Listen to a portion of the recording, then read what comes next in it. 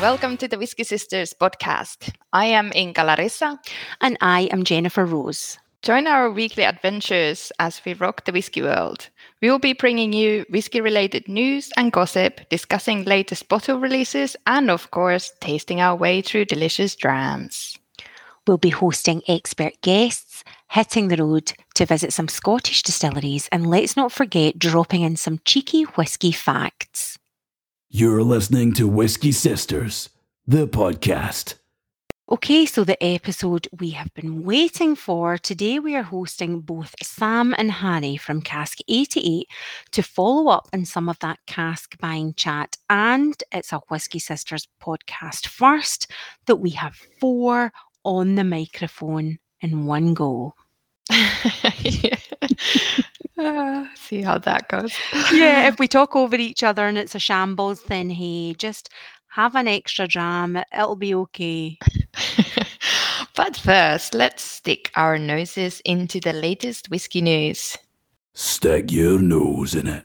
As a growing number of food and drink companies have ceased exports to Russia, it comes as no surprise that whisky giants have done this as well. Yeah, it's a terrible situation. This horrendous. Obviously, me being from Finland, it's quite close to home. Of course. Really hard to know what to say, to be honest. It's just all quite upsetting. Absolutely. But it's nice to see that people are taking action and trying to do something. Yeah. Basically, it was Edrington, Chivas Brothers, and Diageo who have all halted shipments to the country, to Russia, and suspended all sales as well.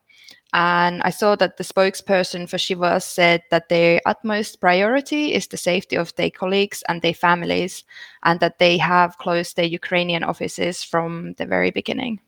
I mean, just as you say, Inka, it's really difficult to know what to say. All companies, they're supporting their employees and focusing on humanitarian relief efforts through donations and other ways possible, which is just lovely. And according to the Scotch Whisky Association, the exports to Russia are worth a staggering £28 million and £3.3 million also to the Ukraine. On another news that we've seen last week, a bit more joyful one, I guess. Yeah. Last week on the International Women's Day, Becky Pasking announced the launch of our Whisky Foundation, which will offer qualifications, internships, mentorships, as well as seminars and workshops, all designed to help women progress within the industry. So cool. And the foundation has also launched an online magazine, The Cut, which will cover career advice, diversity and inclusion initiatives and interviews and so on. That is such lovely news, yeah. And our whisky began in 2018 as a social media movement to champion diversity among whisky drinkers and those within the industry. And like with our whisky, the foundation's aim is to challenge whisky's potentially outdated gender image and to help women thrive in their careers. So the foundation is inviting females within the industry to apply for its mentorship programme, spanning areas such as distilling, blending, brand ownership, bartending, ambassadorship, marketing and journalism. Yeah, I think it was, even if they talk a lot about women, I think it's still more... I guess they also want to just promote this, like a modern whiskey drinker, have a place for everyone. It's, just inclusive place rather than just being a bit stuffy. Fantastic. Yeah, absolutely. All about inclusion. Love it.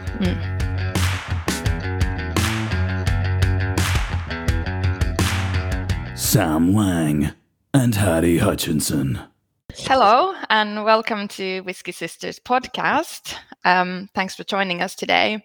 And I think it would be a nice way to start if you could just tell a little bit about your role at Cask 88. Hello. Well, really happy to be here.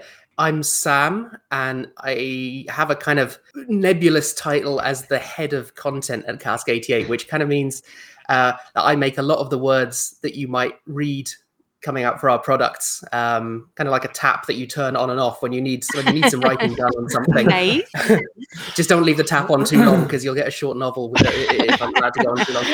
And then I also kind of front the Cask 88 lock-in, which is our YouTube channel, which is about 2/3 sensible, well-researched, respectful whiskey reporting, and about 1/3 complete COVID lockdown madness, which has been a lot of fun to make. I think I've seen you zooming about in a rather nice Land Rover on that channel. Yeah. The Defender. Yeah, I like the train episode. That was a good one. Oh, I'm really glad. That was a really fun one to do. Just sort of riding back and forth, drinking whiskey on a train. You don't get many opportunities to do that. And what about you, Harry? So I am officially a sales manager at Cask 88, but my role is less extensive and exciting than Sam's on many days. But I am also responsible for basically looking after my clients and their casks and kind of making decisions on what we do with their casks. And yeah, similar to what we've done, Jennifer, and kind of what I think you covered a little bit on the last episode, and kind of plans for the future. Yes, I have been a client of Harry's, and hopefully not too difficult a client for him. Not at all. And what should people focus on when choosing a cask? Should they have a clear plan from the beginning, or can these decisions be left later? I think kind of definitely it can be quite open-ended. The great thing about whiskey is it's such a long-term kind of thing to buy. Nothing's happening in a rush. Whiskey cask maturation is a long process, as you know. So one first kind of clear thing I like to ask my clients is if they know whether they want to eventually bottle it or whether they want to potentially hold on to the cask for a few years and then maybe sell it on again. That's a good kind of first part to know and be able to separate, what might be their motivators. Yeah. But equally, a lot of my clients have absolutely no idea. And that can be quite exciting too. And actually there's still fantastic cask options for them. And it can be quite fun just having a really open-ended plan. And well, it's nice to hear I'm not alone and not knowing exactly what's going to happen. Exactly. That's kind of one of the things that I found a little bit scary, and I haven't taken the leap yet just because I don't know what I want to do with it. There's a few things that you kind of should know when you're going in, because those are the things you can't change. So where it was distilled, whether it's peated or not. But then once it's in the cask, it's a nice slow process. And if you want to, change it into a different style of cask or decide on what it's going to look like if you're bottling it, that you have plenty of time to think about. Yeah. So do you recommend certain casks, or how does it work? If someone has a request, are you able to source different casks? I mean, so quite often people will say to me, I really like Macallan, and I'd like to buy something like that. And for example, that's a good example, because obviously Macallan casks are very at the top end of kind of expense. So that gives me a good idea of what kind of style of whiskey they like to drink. So often then we're looking for Speyside casks. And then I'll be able to offer them some sort of distilleries that typically produce whiskey with a kind of similar flavor profile, but at a much more affordable price if they're looking to drink and bottle it. So yeah, definitely we make recommendations. And some of our clients actually know very little about whiskey. They just come in and they've kind of heard it's a fun thing to do or interesting thing to do. And some of them, more like you guys, have a pretty clear idea of what you want when you come. So we just kind of give as much advice. So quite varied in the levels of understanding that people are approaching you with. Definitely, yeah. Yeah, so it's kind of, make sure that we know our stuff going in, because some people need just sort of a little bit of, some people bring all the enthusiasm and knowledge themselves, and you just sort of nod along like, yep, that sounds great. That sounds exactly like the kind of thing that we can help with. And then some people like, so, give me some advice here. What's good? What's this place known for? And if we can help with that, that's one of the funnest things. And you guys helping with that kind of leads me on to the next question in terms of how much help does Cask 88 offer when it comes to the mechanics such as storage or bottling, transfer, so the sort of general benefits of using a kind of broker? So I think, again, something you touched on the last episode I listened to, Jennifer. So one of our kind of proudest recent additions is the use of a warehouse exclusively for our clients up in Speyside, if that's like Craigellachie. And this is huge for us because, previously, and any other broker in the UK at the moment. You know, we'd have clients' casks all over the country in kind of huge racked warehouses, part of big distillery groups. And, you know, for us, it was fine kind of at the beginning. But then a client, you know, like yourself would say, can we get a sample of this drawn and we'll, you know, try it? And something very simple like that was taking, you know, up to a year sometimes, because these, you know, these guys are dealing with tens of thousands, hundreds of thousands of casks at a time. And a single cask owner is not of great interest to them. So, you know, we've got this amazing facility now, traditional Dunwich warehouse. We can have clients come and visit. We can have samples drawn, re-racking the cask, which means just, you know, like yours has been done. It's changing the whiskey and moving it from one barrel into a new barrel of your choice. We definitely are kind of quite proud of being able to help with a lot of the kind of mechanical side of the whiskey. One thing to add to that, though, because we've got the casks in traditional dunnage, it's still not like a blink of an eye to do any of these things. Having been up and talked to the guys in the warehouse, if your cask is buried at the bottom of a rack, it's only 3 deep. But still, it's got to be, someone's got to go in there by hand and roll the other casks away and get the cask out to do the sample. So if someone is looking to interact with their cask, a little bit of time in advance gives the warehouse guys time to breathe. I've been in trouble with Davey up at the warehouse before for turning up with too short notice with clients and getting pretty... so very, very well added, Sam. If somebody did want to bottle, would you encourage bottling at a certain time, or is it very much up to the client as to when they would bottle? So, I mean, so we would definitely help to advise. And again, it depends on our client's kind of level of knowledge or experience. Usually what I recommend is that we, depending on the kind of age and stage of the cask, I'd recommend times to draw samples. And, you know, like you guys did with Sam, sadly couldn't be there. You tried a cask sample from your cask when it had been about a year in the re-racked cask, in the first fill sherry cask. Yes. So that was a good time to try it. And basically try and keep sampling it with the client, and then decide kind of together, make a decision on when would be a good time to bottle. So we can, help as much as needed, basically. And how often would you recommend trying? Because obviously you shouldn't probably do it too many times. Yeah, I mean, it very much depends on, for example, Jennifer's cask, which has been re-racked into a first fill cask. You know, those first fill casks have a much higher influence on the spirit. So in that case, now with Jennifer's cask, I'd be looking to sample it basically annually, if not potentially slightly more. Just to keep an eye on it. And obviously it already had I saw the sample, it had a good level of colour. I wasn't lucky enough to try it. You guys had all finished it when I got back. But, sorry, not sorry. You know, younger casks that are in, you know, something like a refill bourbon cask, it's not going to have quite such an intense influence on the spirit, much less. So, you know, we usually say, you know, refill bourbon hogshead or butt maybe, you wouldn't really need to sample it until it was 10 years old for the first time. And some clients choose to, but there's no great necessity to, because there's no real danger of the wood kind of overpowering the spirit up until that age. That's interesting, because the ones that I looked at through a distillery, they said that they would only keep the cask in their warehouse for up to 10 years. Yeah, I mean, often the kind of new distilleries I've found that are selling casks as a kind of, you know, way of creating some cash flow and a bit of brand awareness, they're almost always selling casks in first fill casks, whether that's first fill bourbon, first fill sherry, you know, first fill wine, like Rassi that I heard you talking about. So in that case, definitely, you know, they'd be bottling earlier and sampling earlier. But you know, a lot of the casks we sell that are kind of straight from, you know, these bigger, more established distilleries, most of their stuff is going into refill bourbon casks, which is suited to kind of longer term maturation. So. So I saw also that you do portfolio management. So does your clients normally get more than one cask?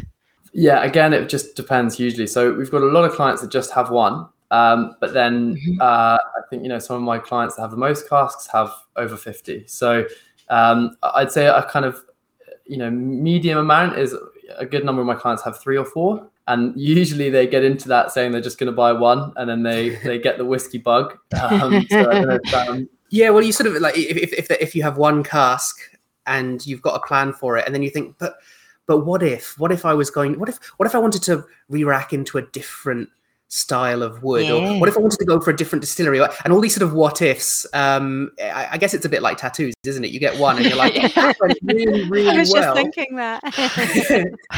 Yeah, I've heard that's how it goes. And so I think with casks, it's similar. Once you've got your first, you then sort of start thinking more easily about your second and third, because there's just such variety, and each cask is a completely unique thing in itself. So the chance to interact with it is pretty joyful. And I'm just thinking, I spoke a little bit about, hopefully my purchase being, an investment for myself, but there are lots of different reasons that people might buy a cask from yourself. Am I right in thinking that? Yeah. Well, I've seen quite a few sort of different reasons for cask buying. Some of the sort of the heartwarming ones are maybe if someone's celebrating the birth of their first child and they buy a cask sort of roughly on or even exactly on distilled on or filled on the day their child was born, and then they're planning when the kid's 18 to give this incredible gift. Either here you go, here's a cask. I wish I got that. The next Generation Z are going to get so many great whiskies. So many fun, very, very kind clients who are godparents, parents, uncles, grandparents. And I'm just so jealous of all these children that don't realise what they've got coming on their 18th or 21st. So we've had a minor dog. I'm gonna go claim he's found a deer antler. I'm gonna put him in the next corporate. I hope none of your nice glassware has bitten the dust there. Whisky Sisters! Then on the other end of the scale, a family, their granddad was due to celebrate his 100th birthday, and so they secretly got a cask and got it bottled. So at his big 100th birthday bash in Hong Kong, he had his own sort of bottles of whiskey with the label that his family designed, and that was his birthday treat, which was pretty amazing. So from anything you want to celebrate at any time in your life, a cask of whiskey can be a very extravagant way to do that. Yeah. Absolutely. But your company is actually also, or you have offices in Singapore. Am I right thinking that? Yeah. So originally we started in Singapore. So kind of going back to the beginning of Cask 88, it all happened quite sort of naturally. So one of our founders was out there, and he was basically kind of quite well known in the whiskey industry, and kept bumping into friends all across Asia, really. Who are saying, Edward, I'm desperate to bottle, of an old Macallan or an old Bowmore or quite high-end exclusive casks. And he was kind of going, right, I'll try and find something for you then. And he was sourcing these, really amazing casks for them to bottle, and then kind of accidentally ending up helping with the bottling process as well. So that's how we kind of were started as a Singapore company first. And it actually turns out some of our suppliers are based out there as well. And it's just such a huge kind of whiskey networking area. We kind of, sort of naturally fell into becoming more, UK based, because obviously we've got the warehouse over here now, and we've got 2 offices in Edinburgh. And also touching on the fact that people were asking for these whiskeys to be bottled, that's a bug that you can catch as well. And so though we're big sort of providers and traders in casks, sometimes there are casks that we find that we just completely fall in love with, and we want to have our own set of bottles out of those. So we've done some really beautiful bottlings in the past, and we're setting ourselves up as independent bottlers as well, because we just have access to these really wonderful casks that can turn into bottles with great stories behind them. Yeah. And where do you sell these bottles then? That's through our own platform online, so just on the Cask 88 website. It'd be nice the bigger we get if they sort of start to get a little further afield as well. We did have a really beautiful collaboration with the Highlander Inn in Craigellachie, a blended malt, the Digestive Dram, 27 years old, with really nice things in it. Total secret, of course, what the recipe of a blend is. But yeah, you can get that either with us, or if you travel up to Craigellachie and visit the Highlander Inn, then they've got their own collaborative bottles with us there, and it's a beautiful dram. Nice. If a purchaser of a cask, investor, or whether they're doing it for different reasons, if they're not a UK resident, would Cask 88 act as their duty representative? Basically, it's the same for clients wherever they are. So we have a duty representative in the UK, since we are a Singapore company officially. So yeah, it wouldn't really make a difference, to be honest. It's the same for kind of UK clients and for clients abroad, and really kind of nice and simple, which is why, Jennifer, we discussed recently the kind of cask management system, and obviously it just caters for clients of all scales. So someone such as yourself who currently only has one cask, can do that pretty easily, whereas 10 years ago it just would have been completely impossible, basically. So yeah, really nice thing we're able to do, basically. How long is the typical investment cycle? Just out of curiosity, do you have any? So, I mean, clients who are buying, basically with an aim of reselling again in the future, they typically looking to hold for somewhere between kind of 5 and 20 years, I'd say. Okay. It really varies, because if they're an older client, they're looking to maybe kind of see the whole process from start to finish in a shorter period. But we've also got a lot of kind of younger clients who are in their 20s, 30s, 40s, and they've got time on their side, and they're typically looking for a kind of long-term maturation. So in those cases, it's usually kind of the refill casks, such a refill hogshead, a refill butt in particular, which are really suited to long-term maturation. Yeah. And if it's a shorter period, it's usually something that's already got a bit of age, and ideally if it's been re-racked into a first fill cask. Yeah. Okay. Well, do you have any other tips for first-time buyers that you would like to say? I'd say go into it with an open mind. Like you mentioned that a lot of people's first question is, well, I'd like a Macallan, please. Yes. Obviously a whiskey that is very limited and very, it's one of the harder ones to come by. So there are so many distilleries in Scotland doing so many exciting things. So if you keep an open mind, and if you've done some travels around Scotland and tried some different things, you can discover some real gems if you're willing to play around a bit. Definitely. And I would, that's exactly what you did, Jennifer. Glendallan's a really kind of cool example of that, a little bit off the beaten track. And I would add to that, take your time. Don't, again, like you did, speak to a few different people, maybe speak to, new distilleries that sometimes sell casks, because that can be an interesting route. Speak to a few brokers, get a feel for what you want. And then also, get a feel for the type of casks that are available. But as a kind of caveat to that, when the right one comes available, snap it up, because they typically don't hang around. For that reason, Jennifer, you did it in the perfect way. You really took your time. But then when the right one came along, you knew that was kind of the perfect one for you. Got it in the bag.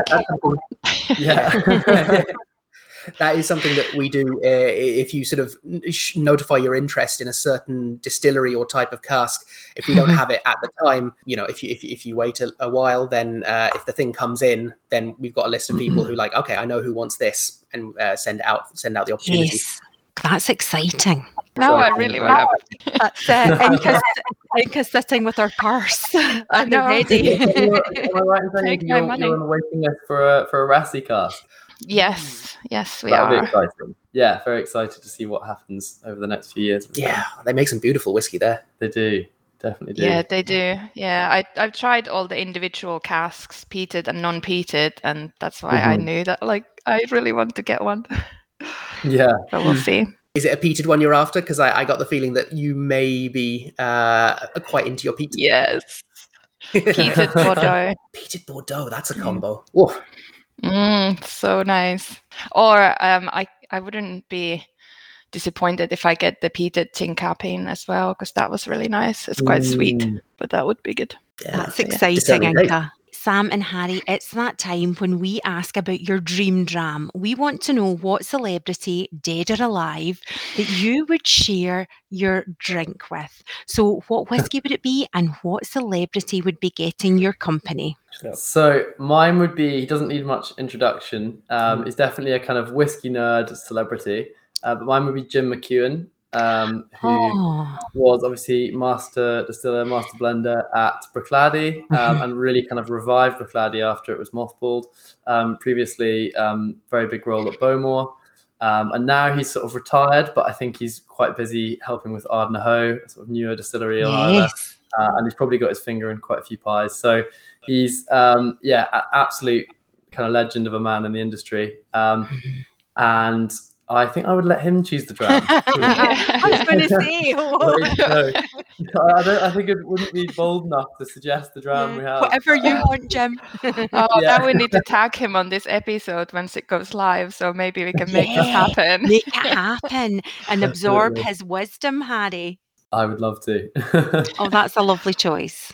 Yeah, it makes me feel like maybe my choice, since if he's getting name dropped in the episode, I'm not going to have that chance because the person I've chosen is actually dead now and has been for a while. So I won't actually be able to share a whiskey with him, even if I wanted to. But it's Douglas Adams, who just as a man of words and someone who sort of takes a look at the world in a slightly skewed angle, I think that he would have some really fun stuff to say about sort of whiskey and the industry, and sort of have a really good take, because you can see that he values something done properly. Like he's like Arthur Dent's search for the perfect cup of tea or becoming the sandwich maker. But he hasn't said a whole lot on whiskey, and I would love to hear what he had to say on sort of whiskey and the whole craft that goes into it. I don't actually know who he is. He's a sci-fi author who wrote The Hitchhiker's Guide to the Galaxy, which was a radio show, and then books as well. And he just looks at the sort of the systems of the world and completely demolishes them through humor, which I really appreciate. So Inka, I didn't know either. So it's a more unique There's a theme here, because our first guest that we asked that, Inka and I were like, we don't know who that was. And Sam, what would your drink be with Douglas Adams? Ooh. Would it be gauche to choose one of the whiskies that we bottled? Not at all. Be bold. So in terms of the whole storytelling supporting whiskey, last year we put into a bottle something distilled at the Highland Park distillery 31 years ago, red wine cask, and it was in our folklore series. So the picture on the front was this horrific creature of folklore called the Nuclavy from Orkney, which is like a horse with its skin stripped off. It hates the smell of peat reek, and it goes into a wild fury if it ever smells it. And for some reason, we thought this would be a great ambassador to put on the front of a whiskey. So it's a gorgeous whiskey, a completely terrifying, horrible creature on the front of it. Somehow these two work together beautifully, and I just really like all these sort of these tales that sort of enhance the story of the whiskey and where it came from. So I would choose that because it's absolutely delicious and super dark in its soul. Fantastic. Definitely a talking point. And if any of our listeners would be interested in, getting in touch with yourself and finding out a bit more, how should they go about that? So my name's Harry. So you can just email harry@cask88.com. Probably the best way of getting in touch. And our website is just cask88.com as well. So we're pretty easy to find. And don't be shy. Like I say, we've had clients of complete all levels of knowledge or lack of, and we're always happy to kind of help you navigate it. It's quite if you're new to whiskey, it's quite kind of overwhelming. So we're more than happy to kind of talk you through it, and no question's a silly question, basically. I'll add we've got a social media presence as well. So all the sort of classic social media channels, not TikTok yet, but who knows, one day maybe we'll start there as well. Whiskey moves with the times. Exactly. And I can verify if people do reach out with questions, you will not be like rabid dogs and attack them with aggressive sales. No, that's very much what we're hoping we're not. I think that's it for today. Brilliant. Well, thank you very much for having us on. It's been great fun. It's been a wonderful chat. Yeah, thank you guys so much. Thank you both, Harry and Sam. And I think next time we meet, it surely needs to be over a dram. Yes, absolutely. Definitely.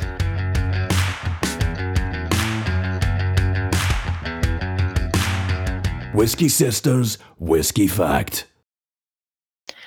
Okay, this is a fact that many of our listeners will know, but in case there are some whiskey newbies, this one is worth the mention. The Angel's Share. Each year during maturation, around 2% of the whiskey is lost due to natural evaporation.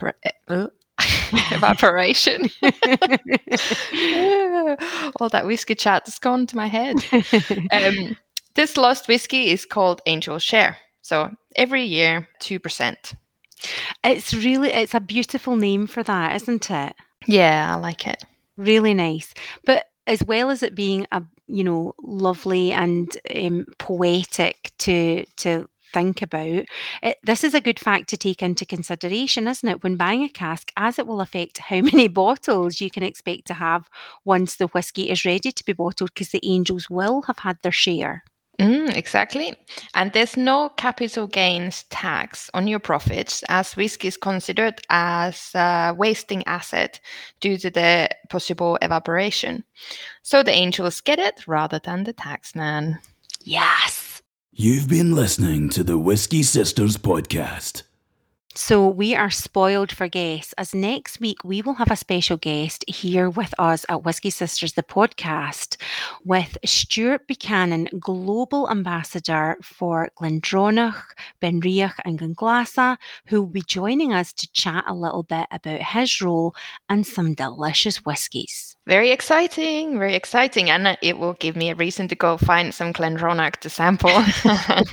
And prepare. I know. I've seen it all over Instagram and I'm like, I want some. Yeah, the colour in some of the bottles, so rich and lovely looking, aren't they? Definitely. Looks delicious. So yeah, if you have some at home, pour yourself a dram and join us next Wednesday. And meanwhile, you can keep up to date on all things Whisky Sisters on our Instagram at whiskysisters.podcast, Twitter at Whisky Sisters, and Facebook at Whisky Sisters Podcast. And we are also on LinkedIn. Ciao, Jennifer. Ciao, Inka. Ciao, Bella.